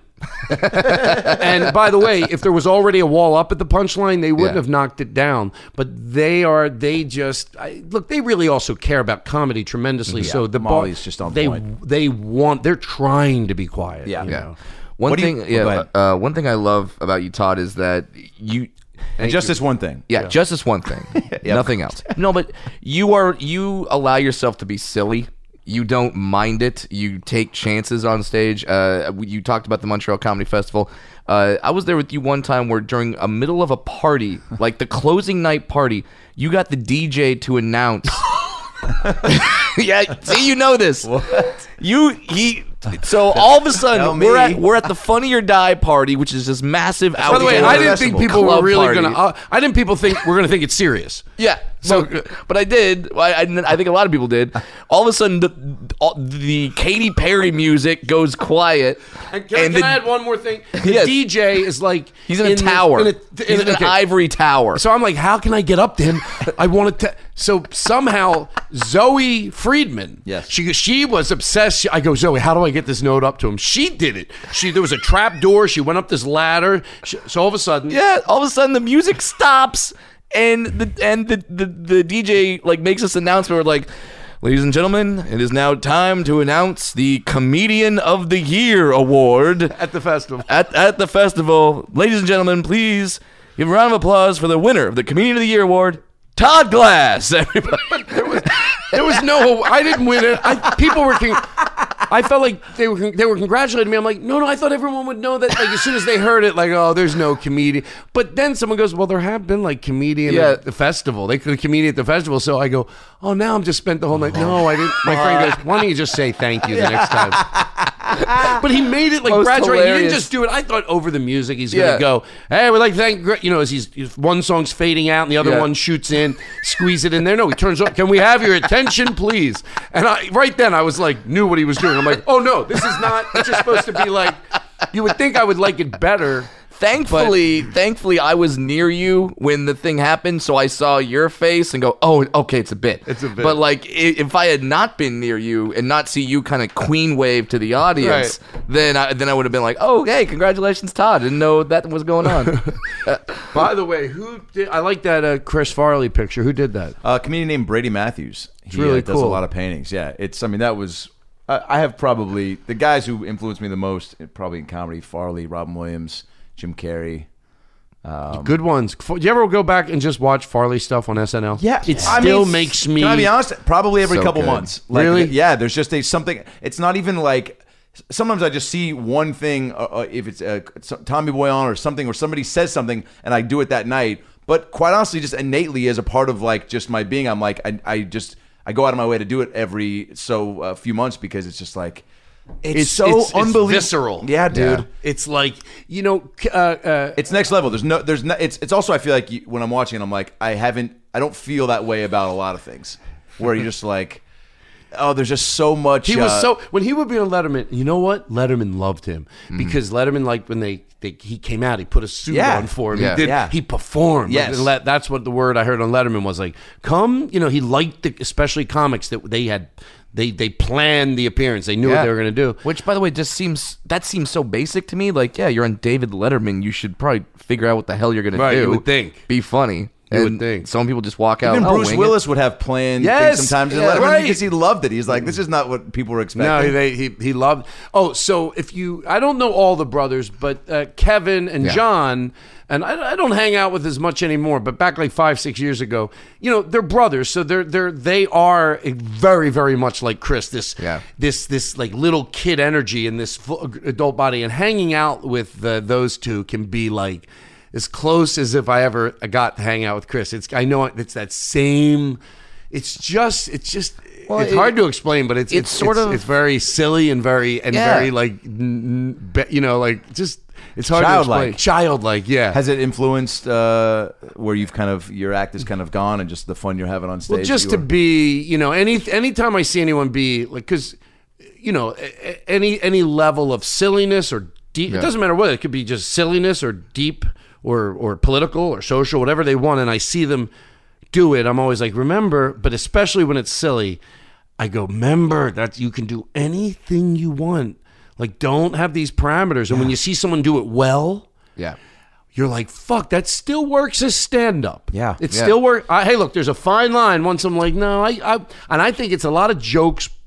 It doesn't have to be slapstick, but it's a lot of jokes. Yeah. When you go to see a stand-up, that's why people love it. It's going to be joke, joke. It doesn't have to be loud. It doesn't, you go to see Todd Berry, a calm guy. It's still joke. And I think they want that. But as long as it's that, then those guys remind me, like, just, what was I going to say about him? What he would do, he'd be like, I'm tired. He'll do like a little kid walking around the mall, and he'll be like, I don't want to eat there. David takes us to shitty places. Because it's usually opening for Spade. Oh, yeah. And he'll just be walking down. I don't want to go there. You always take us to shitty places. Just whining and acting like and there's an innocence to it, too, with being that like a bit big of a teddy bear that you just like the contrast is jumping up and down on the bed in the hotel room, going, Todd, look at me. He goes, look at me. I'm a full-grown adult. He's jumping up and down on the bed. And, of course, I smoke. And that's funny if you're not high. But when you're high, it's like high candy. Him jumping up and down on the bed. Wow. Todd, look at me. I'm having fun. I should have fun. I'm supposed to. Just being like silly. What do you? What's your favorite thing to do with your comedy buddies that is like non-comedy? Like, and who do you spend a lot of time with that are comics?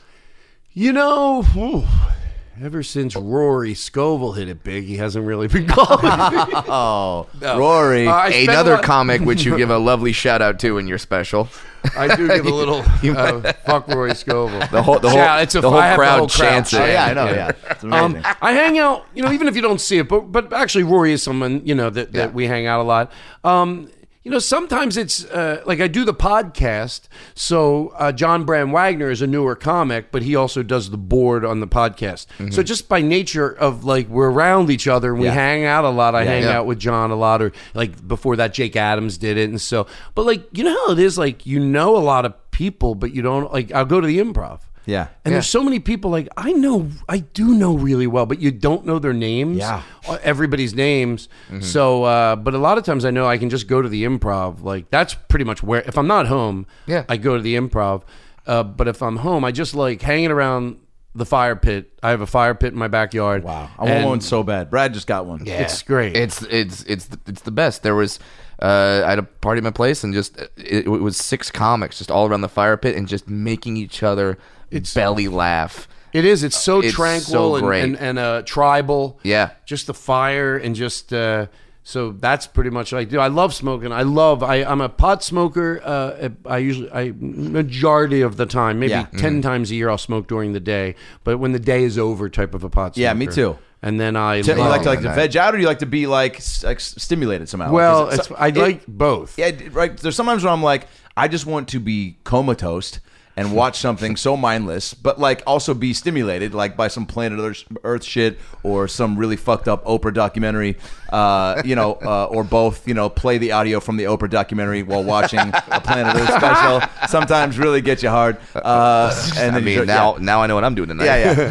But sometimes I'm just like, I want to get a little high and go out and like maybe it's a Dave and Buster's and play some games, or maybe it's like a house party. Like, you know what I'm saying? Like there's definitely different things you could do with it. And it's funny you say at the chill out part of it.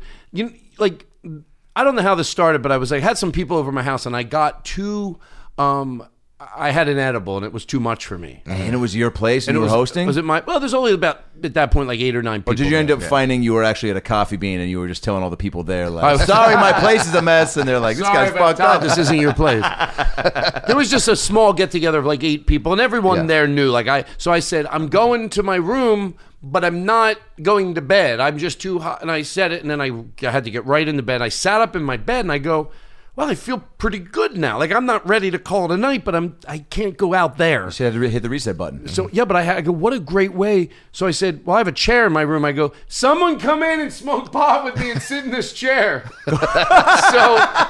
so then... That's home court advantage. They did. Somebody came in, they sat in the chair, and then I was like, we were doing bits and stuff, and I go, you know what? This would be a fun night. Like, we all do it for someone else. We go over to someone's house. They get to lay in bed. If they want to drink, we get them a drink.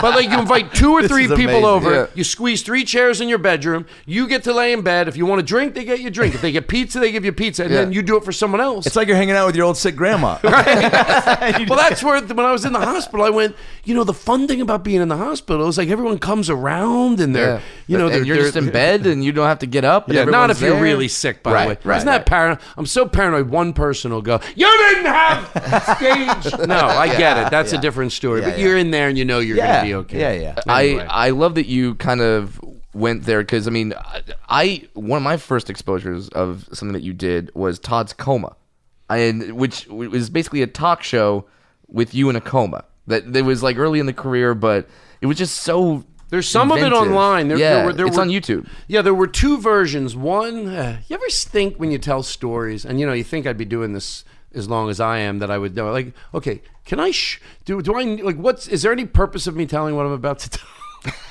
I'll do the edited version. Okay. So there were 2 versions of Todd's Coma. One, we had the idea because I came home from an audition. I don't like acting. I'm very bad at it. I'm not good at the audition process. I disagree. Well, the audition process maybe because the audition process, but then nobody is great at it. Some people are much better. Sure. And I'm not good at blocking. So someone told me this story, and it says, I think, a lot to do with why I'm bad at acting, even when you can ad-lib all your lines, like Curb style. Sure, You're trying to get him out of your house, however you do it. He's drunk. You want him out. Boom. Even that with blocking, I could handle maybe, but still not. But I'm so nervous and sweating. And so someone told me this story when I told them that. They go, you know what? I'm only telling you this because I think you can handle it. They go, but when you came in, we had already picked we had already picked the person, and then we thought, wait, did we see? This is the person telling me, did we see Todd? We should see maybe Todd Glass for that. I came in. He goes, and he's telling me this, and he goes, this is when Louis C.K. had the second show. Cool. Right? So, and he's telling me this. And he goes, you came in. By the way, I wouldn't tell this story if I had it because it's braggadocious, but it's not so braggadocious. I didn't get it. So It's he not goes, like I have a friend who owns a Dairy Queen braggadocious. Megan Howard, who I finally admitted I took a little money over the years. She saw it on Showtime. I told Steve, leave it in. She called me. She goes, I can't believe it. I go, I know what you did too. Let's keep it. How often did you clean I told her, I go, Meg, how often were we supposed to clean the machines? Okay. By the way, Dairy Queen Secrets is a documentary or just crime show. Some sort of like that needs to happen. Like Absolutely. We were interviewing pretty past good. employees. We Of were course. actually pretty good. Yeah. I was crazy clean then too, but we didn't clean the machines every night. We did every other. But anyway, So Louis tells you. so he says, when you came in for that, you auditioned. He goes, and you sat the first time in. And as soon as he said it, I went, I know I did, because I looked for any reason to sit, because my dyslexia, there's too many things if I'm walking. So the joke I had was like, they'll go, okay, you're a cop, you're chasing someone down the street in an audition. I go, okay, I'll sit over here. You know, sometimes it's in the gray area where you can sit, not with that. And I sat for the first scene. And he goes, you left the room, and we went, everybody went, he's the guy, right? He goes, and then Chris Albrecht, I think at the time, I think that was his name, was the president of HBO. And by the way, genuinely, it's so many years past, I'm not destitute, so it's easy to point out that I was impressed that he knew. Somehow he knew. He goes, have him come back. And he goes, yeah, and they had me walk around. He goes, oh, yeah. I go, yeah, I remember that. And I was fucked. Really? Yeah, I didn't do too good. Why? Because it just Because walking walking around? and then... Did you try to sit down? They go, no, stand No, for they were this like, one? they gave me He something goes, else. Hey, just stand for rub this your head one. and pat your stomach to close the scene. If you do that, the Rub job's your head yours. and then they block. You know how they... So because... I realized that on a thing like when I had one line. I thought I could do this one line. Yeah. It's one line. And then I'm not complaining, by the way. I mean, this is your job as an actor. Yeah. But then they come over and they go, all right, usually you would stand that close, but you know what? Because we're cheating from over here, just cheat the difference 2 feet. Okay, right away. I'm like, oh, fuck. That's one. Look, no, okay. And then if they give me a second direction, like I know... okay, they said that in passing. They don't think I'm over there dealing with that. They just go, okay, and cheat it a little, stay 2 feet back. I know normally in real life you'd be close, stay 2 feet back. Okay, they don't know I'm over there going, okay. Then casually a minute later he goes, when he starts talking, of course, just leave like 3 seconds, and then I'm like, oh fuck, I'm too much. sweating. I sweat. I'm horrible. All I do is think I'm gonna get out of here soon, hopefully, and just go home. And I hate it. I have liked maybe 1 or 2 things that I've my own Show? pilot I did. Mr. Show was enjoyable. Yeah. Because it was literally just not a lot of direction. Yeah. Any direction was relevant, important, and pretty quick. Yeah. That was fun. And Tosh.0, they like literally they just feed me my line. They just feed me one line at a very time. loose. Yeah, they just there. feed me lines, and then I repeat them, and that I can handle. Didn't you use stuff on Sarah's show or no? Yeah, and I hated it. Really? Not hated because again. Not Sarah. Sarah's your pal. Of course, yeah. I don't want to start a the rumor. nervous, and then and maybe there sometimes only if it was important you'd be saying a word wrong, but they would go normally it wouldn't fucking matter because she says this word late, and then you're like, oh shit, Yeah. But I would just sweat. Any of my friends, matter of fact, a few months ago, a friend of mine asked to do something. I said I should just tell you now. It's hard for me to act. I tell them right now, I don't want to slow up the production. That way, if they say they want me, well, then you ask for it. Yeah. Well, you always have stand-up, and that's the thing. I have stand-up, thank God. That's the thing that you do so well, and the fact that you can be so silly in your special Act Happy, which is now streaming on Netflix. The fact that you can be so silly. But then, Is he about to spit take? Brad, that was a very close spit take. Yeah. You know when you go, you got to either calm down and get it and swallow it, or just. I was almost dribble back into the glass. You know when you can't Love do a it. spit take, Yeah. but you have to just spit Love it out. Yep. But the fact that you do a bit in the recent special, like the coming out of the closet during a heart attack. What the? dude. You know why that worked for me? Because you're always like absurd and sort of abstract and sort of this is a look into my life, but not too much. Well, I didn't want to make it like that was in your head. I appreciate you saying that, and it sort of happened accidentally that I didn't, with stand-up comedians that have come out in the past, that's what their whole special has been about. And I'm not just trying to be, I really do say this from a place of empathy. It was all about, I'm gay, I'm gay, I'm gay, I'm gay, I'm gay. And it had to be. It had to be. It was new. It was like, you couldn't just drop that on an audience and then recover. Like you mentioned, you can't just, so, but now times are changing. So when I say this, I don't do it as spitting on the first, if anybody had a special and that's all they dealt with, But there's time like in sketch, I thought. Like in sketch, 30 years ago in sketch, if one person was white and the other person was black, that's what the sketch had to be about. Right. Sure. My parents are coming over. You're white, I'm black. Yeah. How do we handle this? Yeah, you couldn't just have a white person and a black, but you couldn't because it would be like, are they going to acknowledge that? Yeah, it's going to What's be like the dog going to say? Yeah. It's going to be like a Chevy Chase, Richard Pryor scene where it's like you have to do something You about have to do it. something. And then eventually somebody says, you know what? Some people are going to be like, and there's some people that sat at home probably and think they're pretty open-minded and went, are they really just going to act like that's the norm? Somebody has to, or we'll just So I felt the same thing like with if we're going to bring, stand-up specials in the 21st century, someone is going to have a sketch. I mean, a stand-up routine. I'm sorry. Let me take a deep breath here. So back to sketch.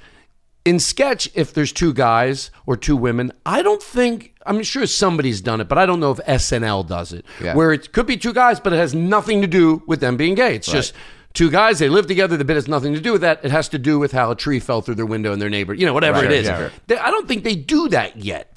So I thought, we got to bring stand-up specials in the 21st century, so how do I do it? But it doesn't go, okay, here it is. Right. And I thought, if it's in the middle, it sort of came in the middle of my heart attack story. So I'm in the middle of my heart attack story. I share that, and then it doesn't have to be ta-da or wrap it up. And I just, when I'm done, I go, okay, anyway, back to the heart attack story. Like, that's it. It does, because I think for me it said it didn't have to become my identity. Right. Should it be something I talk about? Of course, it's part of my life, but it's not my identity. And I think you should talk about the most interesting thing about yourself. And if it's your sexual, if it's not an interesting story about But no, I have to be very clean with this, because when you're giving opinions on podcast or radio, I'm blaming myself. You got to be very careful that you don't indirectly insult someone that does. Are you saying that's bad? And I'm not. Right. But if it wasn't the most interesting thing about me. Right. So I thought, how do I and then I thought that's what it is. I'll talk about it and then boom, right back to the act. And it didn't become my identity. And I think for a lot of maybe older and too, but I always say younger people, I know my fear was that it would become my identity, even outside of stand-up, that's all people would talk about behind my back. Oh, really? And I think when a younger person, I know because of some emails I got, I think it calms them to go, especially if you're younger and you want to do a stand-up comedy. And you see, oh, this guy, it wasn't his identity. Right. He's just a funny guy. Yeah, and then he talked about that and he moved on. Yeah. So I was happy the way that it came out. And I appreciate you. Yeah, because that bit, like it's so I'm sweating. Like it just, like I said, you tend to go towards the absurd, and that to me was the most personal bit you've ever done. And it was refreshing, and it was brilliant, and it was funny. Thank you. So how much crafting went into it? Like, how much did you just kind of speak? Like, how many times did you do it on stage, or think through it, write it out, or do you just kind of go, what, this is going to be the most pure if I just do it a few times and then speak from the heart? It was like I didn't want to just have jokes like. Like the stereotypical, jokes that were made, my parents knew when I was younger because, and I was like, right. So, I mean, I wrote a book about 5 years ago, and that sort of talked about it in there. And then I thought, after I came out on Mark Maron, I would go back to comedy clubs, and I thought, but you have to say something. Yeah. But I didn't at first, so sometimes towards the end I would go, oh, by the way, and I would make like a quick joke. I go, all my comedian friends like, when are you going to talk about it? In a good way. Yeah, yeah. When are you going to talk about Yeah. it? So I tell the audience, I go, so I talked about it. Okay, now can we move on? Because I had to say something, for the people that maybe and by the way, they might go, oh, maybe I'll talk about this. So, and then eventually I did. I did talk about it. I went to Amsterdam and I was with my friend, and he's another comedian. And he goes, you Daniel Kino. He probably begged me to mention his name. Yeah, he goes, he really motivated me to talk about it, and it was everything. It was, I got off stage and it was like, oh my fucking God, I can't believe I did that. In a good way. Yes. Cathartic? Yes. Yeah. Yes. Like, because I can imagine more overwhelming than I thought it would be after how many years I'd done stand-up. Jeez. And I felt I was in a safe zone because it's Amsterdam. Yeah. Yeah. But because like I can't imagine going on stage and like because we all talk about what's going on in our lives. If there was something that you could never say on stage your whole time, and then finally you go on stage in Amsterdam and you're like, okay, now I'm going to talk about this. Yeah. If Brad couldn't talk about being a little person, I couldn't talk about my parents fucking through the sheets to make me. What would we do?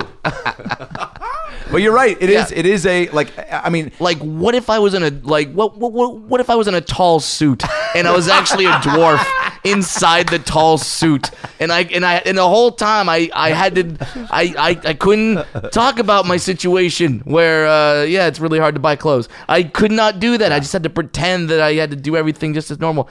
It would blow my mind, and it would be so cathartic the first time I'd be able to go on. How much did you talk about it the first time? Not that you get used to the lie, and then you think, hey, by the way, there's people with other lies too. Sure. You don't. That's what everyone has. Some are harder than others. There's no doubt about it. Some are harder than others. But I talked about it. I don't even think I did the heart attack story then. So I had to out of nowhere just go. And I remember it was so bad. And Daniel goes, Todd, they don't know if you're kidding or not. Mm-hmm. So I figured out a way to make them believe me, which is unimportant now. But I delivered it in a way that that's a tricky balance too, right? Because you want to be very honest and candid about it, but you're also like, I want to find the comedic value in this because I'm doing a comedy show. But like, I did have some jokes. I had a joke about, and when I thought like their jokes, you know what I thought? It sounds weird. I didn't want stereotypical formulaic jokes. When I started to have a few jokes about it, I go, they're jokes like Rory Scovel would tell if he was. You know what I mean? I thought, okay, that's what. And one of them was. Number one, that I would lie. It was an impersonation of a guy who never saw pussy, but he said he did, and he really didn't know what it was like. So I go, this is impersonation, and I go, loosely based on me. That's how I did it the first night. And they go, what? Oh, you've never seen it, And I'm like, yes, I have. They go, what's it like? I go, it's somebody like had like 6 marshmallows, and then they cut hair over it. And then you fucked it. That was, I know, it's so absurdly stupid. That I didn't do too many nights. The other one was, which was true, and it sort of goes back to what Brad just said about like, luckily I could talk about a guy that I was in a relationship with. Sure. And it's all the same. That's what I say in the special. I go, it really is all the same because people in the audience, look, I'm not being negative, but I would imagine there were people in the audience that either think they still believe they can pray the gay away, or at least they're okay with people being gay, but they don't believe in gay marriage. Sure. So, but I was telling these jokes every night about a guy, but saying it's a girl. And there were people in the audience, some of that type, that were going, it's so true. It's just like us. It's exactly like us. Years later to go, knowing. That's how much it is the same. Yeah. If that's not an experiment to go, thousands and thousands of people that were sitting in the audience with a woman going, oh, his jokes, his life is... That's what you do, honey. Yeah. And you go, okay, that's how much it is the same. That's why I really do try to get people to go, stop saying women do this and men do this, because it's not true. I live it. Everything. It's relationships. It's like guys do pretty much everybody does the same shit. You're just not dating a guy. So you think guys are more chill until you love one and he could hurt you more if he forgets your birthday or something, So I always go, I'll have this conversation with you, but it's more about human beings. Right. The thing with women is, the thing with men, it's not as ironclad as you think it is sometimes. Because because you know what? If there was a weaker sex, more annoying sex, let's just say. Okay. Let's say it was true that when men were this or men were that. Well, then in gay relationships, you could see someone going, let's say 2 women. Hey, how's it with 2 women? You go, well, it's like every relationship, there's problems, but nowhere near the amount with a guy and a girl. Yeah. No, they have exactly the same amount. Right. So it's not one sex, or same-sex relationships would be notoriously better. They're not. You have the same problems you have. Anyway, I'm done.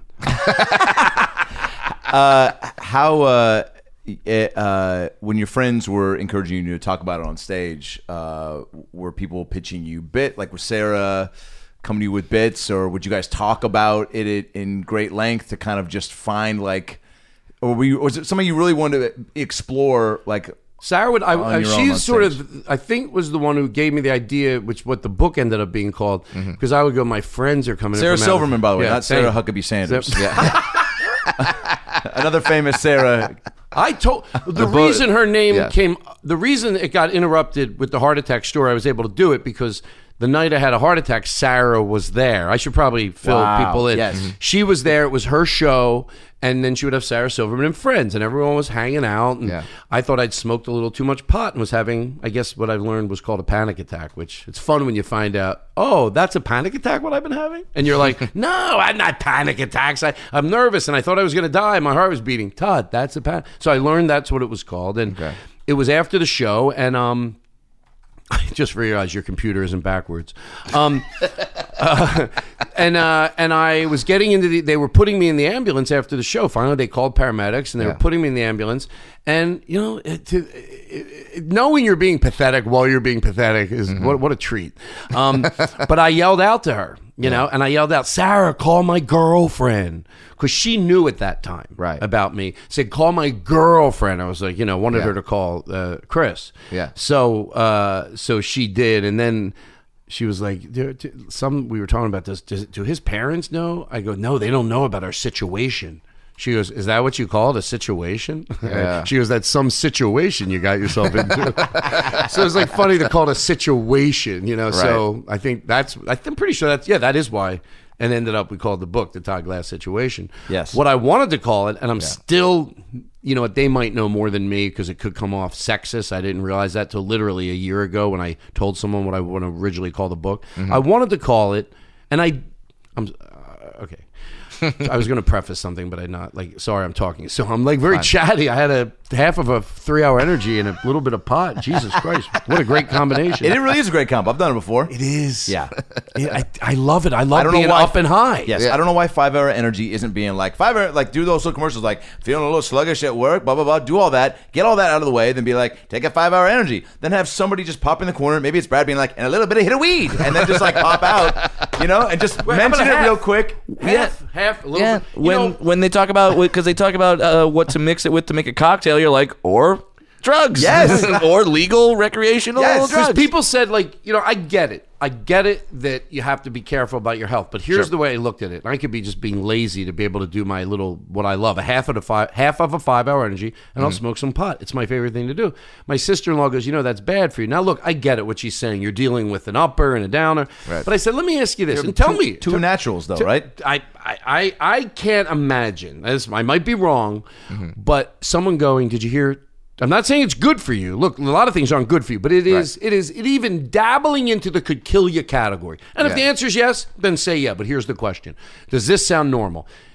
Todd, you hear about Todd, he died last night. You go, what the fuck happened? You go, well, he was doing, and no one knew it, he was doing, I think some of his closer friends knew he did it, but no one really, he would do a half of a 5-hour energy and smoke pot. People face are going to go numb. That's how he. They get it if they said he had 4 Red Bulls. Yeah, and he has it and cocaine. But yeah, it's like, he had a little bit of coke and he put a Big Mac and put it inside of a Domino's pizza and put hot fudge on top. That stone motherfucker. And then people would be like, "Well, at least he went out like that's a delicious fucking last meal." Wow, what is that again? Yeah, pizza. The Big Mac in the pizza, wrap it up, hot fudge on top.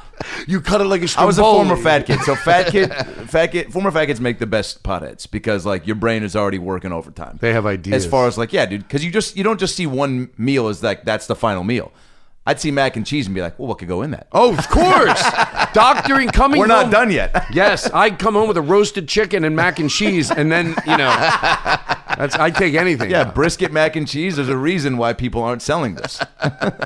So anyway, I yelled out, and that's how that all came to. And then, but yeah, the other joke was, I would always say on stage, so I don't always do it now, but I will be honest, I went from being petrified to talk about it to sometimes almost liking to do it in the sense that even if there's 50 people in the audience that think they know, you know, like, oh, I can tell who's gay, I can tell who's not gay. Yeah. And even though I talk about a lot of, design and atmosphere, most people, it's more tone that they think they can tell. Sure. So I do it because if there's a kid in the audience, that's when I don't want to do it. Sometimes I really enjoy it if I don't have a new joke. Like now I have a few new jokes, so I actually enjoy talking about it. Yeah. But for a while I didn't, and I just didn't talk about it. But I thought, you know what, do it. Because if there's a kid in the audience and he hears it, you do an hour set, and literally for 3 minutes you talk about it. He leaves there feeling like, oh, cool. Like, because my mom had this friend, his name was Jim Connaughton. He was just a cool dude. Yeah. And we all loved him. And then when I found out, like when I was like 14, he was gay, or 15, I was like, oh, Jim's cool. Yeah. You know, so he's just a cool guy, so I could be like that. Like I relate with him. Yeah. And for anybody in the audience, the full spectrum of examples. Sure. You want to have RuPaul's Drag Race? Yes. But then you also want to have Todd Glass, just like... I'm glad you said that, because that's very intuitive. What I don't want to make it sound like I'm saying, and you said it before me, which is great. Anybody should be comfortable in their own skin. If you want to put on a dress or whatever you want to do in life, and you find your true self, you're a winner. I don't want anyone thinking even Todd doesn't like it. No. If you manage to be who you are, whatever it is. So for me, I couldn't find any relatable people. You know, I was like, I don't relate with that. Is that what I used to think, am I going to become that? Like, is that... Wow, what a scary thought. Or like not necessarily scary, but just interesting. Where you go, that's not who I am, but is that who I become? Right. I know you're doing exactly what I'm doing. You don't want to which is good. We're doing it. We don't want to say scary, meaning it's a wrong or a right thing, but it's not what I felt like. Sure. So Jim Connaughton, for me, it was Jim Connaughton, and then so then I figure if I do it in my act, and there's either a person there that thinks they know what whatever. But if there's a kid, maybe he'll go, oh, that's cool, and just sort of leave the club, and a little bonus that. So that's why some nights I'll go do it, Have you gotten some emails like that? I have. Let me tell you something. That's got to feel good. What do you always? People are afraid. Most of the time, afraid to be maudlin. Is that the word? Like. I wish I was intelligent enough to know what maudlin was. I don't know either. Maybe my uncle said you'll never look dumb if you don't use a word you don't know what it is, and I do this. Thanks a lot. My uncle's like, wasn't I fucking? He was in radio. He goes, you'll never look dumb if you don't try to know. You just ask questions. But maudlin, whatever. So I think it's. I do get emails. A photographer. I do get emails like it, and it is. It's very powerful, and it reminds you that because sometimes we can forget that we just think it's an issue. Yeah, sure. But you forget, no, there's people behind these issues. We're not just arguing to argue. Right. Yeah. It's always like. You're just arguing logistics of certain things, and you realize, oh no, there's human beings behind this. Yes, there's a kid that's like sitting there, and then you're talking about this, and then you're crushing his soul, Yeah. So the emails are they remind you like you did it, and it helps you too, and it reminds you also what's still out there. Things are better than they used to be for everything. Sure. But we live in a circle where we could think it's the norm. So I love when someone goes, hey, when you're in high school now, they don't even care if you're this or that. It's a shit ton better than it was 30 years ago. But when you get emails, you go, don't forget to have empathy. It's still a big deal. Sure. Kids growing up hearing their parents say things and hearing kids in high school say things. Absolutely. So it still exists. And that's what those emails remind you. I would love to be a fly on the... You and Sarah are two of my favorite people to listen to on podcasts because you guys... and you're just, proving it tenfold right now. Like you have so many great opinions about so many different things and can talk about things for hours. And do you have people like that in your life? Do you like to just like do you ever just need to like get a I don't know whether it's politically charged or some sort of a charged conversation with somebody, and you're like, all right, I'm going to call whether it might be Sarah or somebody in your life where you go like, I need. I've had too normal of a week, or I'm not, or I see something on the news, or something happened, and like you want to call your friend. Yes, I call. Sometimes he's not even a comedian. My friend Eric Olson, he like produces things, and then Caleb Sion sometimes because he has a a great way to. He lived with a lot of the people that I'm trying to figure out, what are they thinking now, or what's going on? Like, I want to know the opposing view. Caleb Sine is always great. He goes, yeah, I just saw those people for Thanksgiving. Like, so, where you can have like mindless talk about and riff and joke, and then get into like serious shit, right? Like, yeah. You need somebody like that in your life. That's my favorite type of person that you can be tremendously silly with, and then also get real deep with. Yeah. And all within the span of, there's no just one night. You're just whatever. Sometimes you sideways, you're having a silly conversation, then all of a sudden you're having a deep conversation. Yeah. I like people that can go all over the spectrum. I also like people that. I really do like people that throw out. I don't like to be with people that just roast you. Right. But there's no love. Like, I love you. No, I don't. No, I don't. You've just been insulting me for the last 10 every minutes. time you see me, you go into this thing. Now, if somebody throws a lot of love my way, then you can make all the late circumcision jokes you want. Yeah, you can do I was 22. I didn't know you're supposed to get it as a kid. No, I'm joking. It happened way earlier. I'm fine, ladies. I've said this before, but I'll say it again. I love comedians. I love festivals. I can't. When I get to a festival and I'm hanging out at a party, you know what I think the minute I walk in? I go, oh, it's gonna have to end. Yeah. Like, I'm so excited. You get like pre-sad. So cool. Yes, because I don't want it to end. That's why you're up till 6 a.m. hanging out by the elevator. Well, there's that. You're there a lot. Yeah. Oh, I've been there. That's the best. Like when you're either coming back in and people are leaving the bar like 6 a.m. or you're walking out to get food or something. Like, yeah, that is just. You go, there's still people that are up. Yeah, and that's the best too if you can meet up at that time and be like, I think we're the only ones up right now. Well, now what do we do? It's beautiful. We go find the next thing. We would find congregating near the elevator, and we did this thing called elevator theater, where the doors would shut. You started to know once you press your floor, you started to figure out how long it took the elevator doors to shut. You got good at it. So you do your joke, and your hand's over there. And so James Adomi was in the elevator. He does an impersonation of Andy Kindler. He goes, and that's another thing. And then the door shuts. So we're laughing so hard. We're like that. So I get in the elevator. I'm like, I want to do it. I'm like, blah, blah, blah. The door shuts. About 15, 20 minutes goes by, maybe 5 the first time. The doors open up, and it's James. And another thing! The door shuts. We're like, is he going to come down again? We're like getting giddy. But a half an hour passed, he never came down again.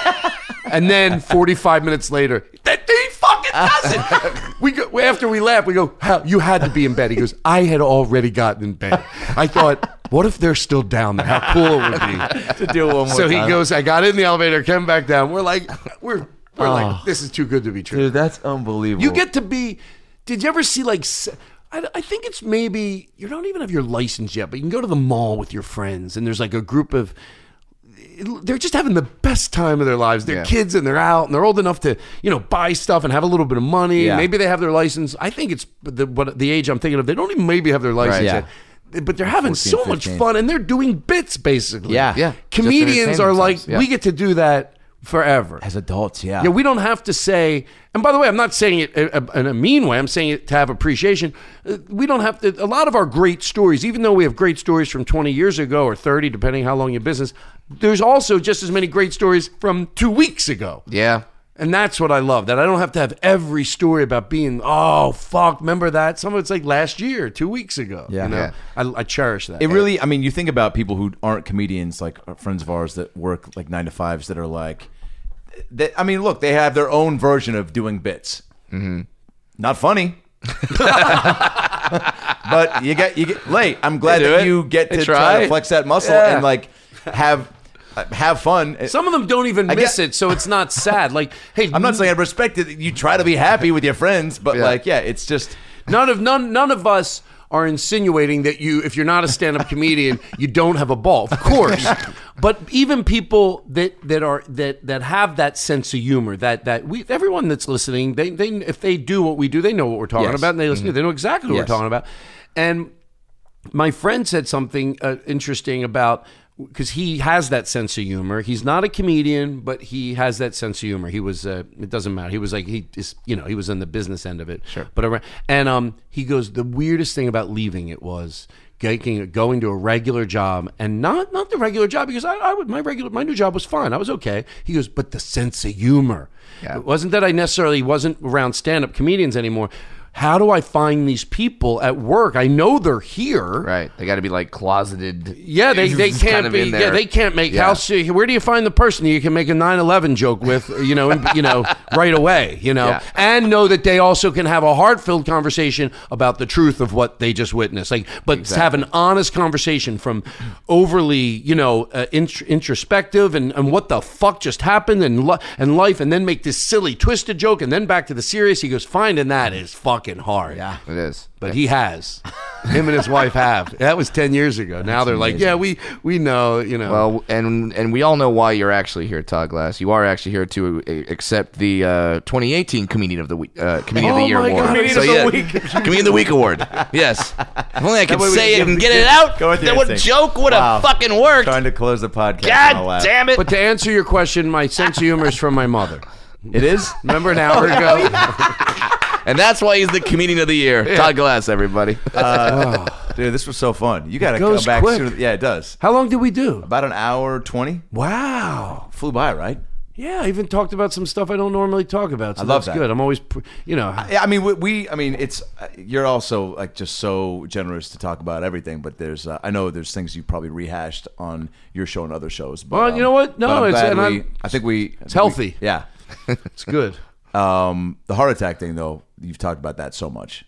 I don't always, because I'm vain. Isn't Yeah. that weird why I don't talk about it? Yeah. Just because I'm vain. Because I don't want to admit I had a heart attack. Because I thought you had a heart attack, you're like, 90, Yeah. Mm-hmm. So when I had them, I'm like, but it comes up. I don't, but then when I do, it's Now you and Kevin Smith have something to talk about.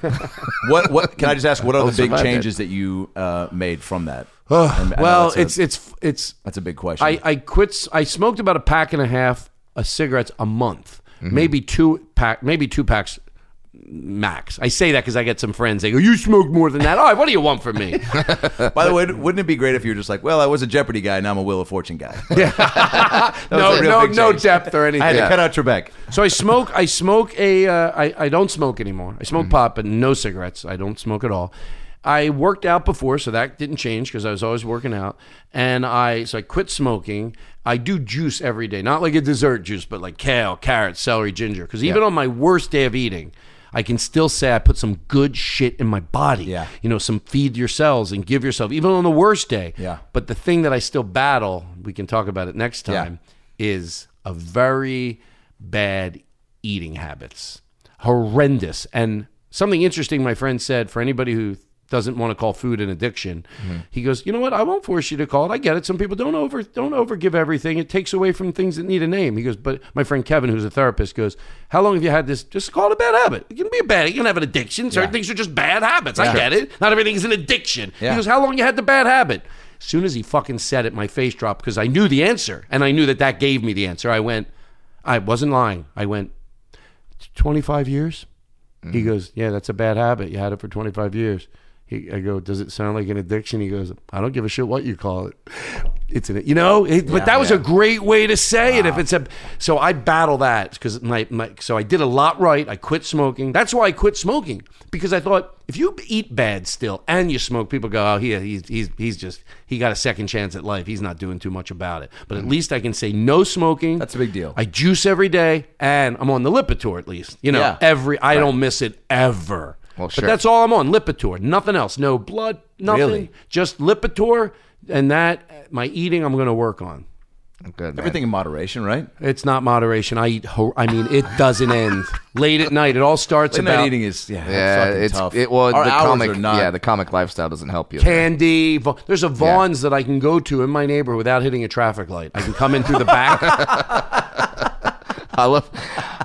I just somehow picture you coming in the back of the Vaughn's. It's like it's like a speakeasy entrance. Like they kind of slide the door open. Like, who is the it? password? Todd Glass. Sweets. Say Reese's The women Pieces. there, they know me. All the cashiers, Yeah. I'll go in with they're just friends of mine, but they know that I'm trying to be good late at night, so they try to give you a helping hand. And then she goes, no candy? I'm like, keep it down. Usually you're eating one candies, you're paying for another. I'm like, okay, not be talking too much. Yeah, I saw you didn't put deodorant on today, Pam. Let's fucking chill out with the personal attacks. Well, thanks for doing this. Yeah, this was fun. unbelievable. Good fun. And you're at Todd Glass for all your socials, yeah? Yeah, Todd Glass. When do you plug dates? Plug dates right now. I'll put a little intro at the front too with your dates. Yeah, will? but Then we go can ahead just right do now. it then. No, do it now. Yeah. But I think, okay. You know what? I'm going to forget I'll give them to you. You don't Okay. mind doing No, it on not the at all. intro? Do it in the beginning. Okay, all right. Yeah. Thank you. Yeah, That'll plug be it. easier. And then also the special, of course. When's this drop? 2 weeks. Yeah. 2 weeks. Okay, cool. So new Netflix special, Act Happy, currently streaming. So Netflix and chill with Todd Glass. Yeah. There is one more thing. Yeah. You Yeah. sure? Yeah, Okay. go for it. Go for So, it. We got time. What if I was like, no, save it for the Save next it for the next time. It's on iTunes. Yeah. Long story short, Blake Wexler is a comedian now. He's a professional stand-up comedian, but I met him when he was 16 and he was doing open mic nights in Philadelphia. He had a Conestoga sweatshirt on. He was 16 years old. It was probably about 12 years ago. So he's like, he started stand-up, that and the shirt. We started talking. And then, he started doing stand-up and we became friends. So he kept telling me, I've saved every one of your messages, your voicemail messages. I've saved every one. But people say that sometimes. Yeah. But then you find, I got a new computer and I lost it. Yeah. So he came over like a year ago. He goes, here they are. There was like 55 of them. We think we took 5 out, for reasons. And but they're the purest form of stand-up to me because you literally, stand-up's pretty pure. Yeah. But just to one person. Right. He put them in chronological order. They tell a story of our friendship, not even thinking that whatever. He goes, yeah, pretty much. You can just see our friendship grow as by the messages.